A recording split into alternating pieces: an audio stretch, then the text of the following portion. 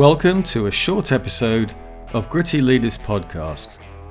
In these shorts, we revisit our standout moments from previous conversations. This one comes from episode 14, where Ben and I discuss how certain elements come together to produce a strategy. In this clip, we explore why it's good to have a choice of strategies to be working from. I hope you enjoyed this as much as I enjoyed my conversation with Ben. You can listen to the whole conversation in Gritty Leaders episode 14. I think we should be choosing between strategies, and occasionally somebody tells me what their strategy is, and quickly I ask, what three strategies did you choose between to arrive at this strategy?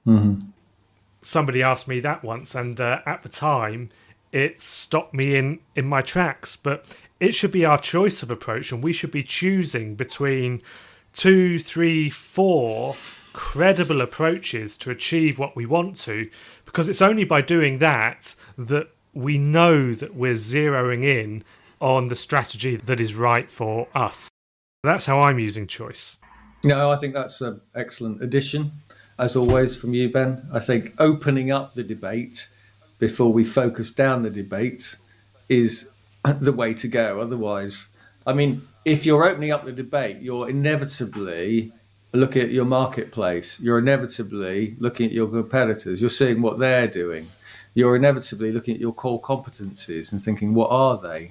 You know, you're starting to assess, have you got an articulated purpose and vision? So you're looking at the macro picture and then saying, well, are there a number of choices we could make here to go along a particular path?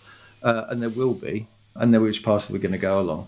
And also, this is a great way to start developing strategic thinking in the group that does the strategy thinking in our organisations. Not tell me the strategy or let's work out our strategy. What are the three strategies we could choose from? And that's more demanding, and it gets folk thinking about scenarios, different routes, thinking more broadly.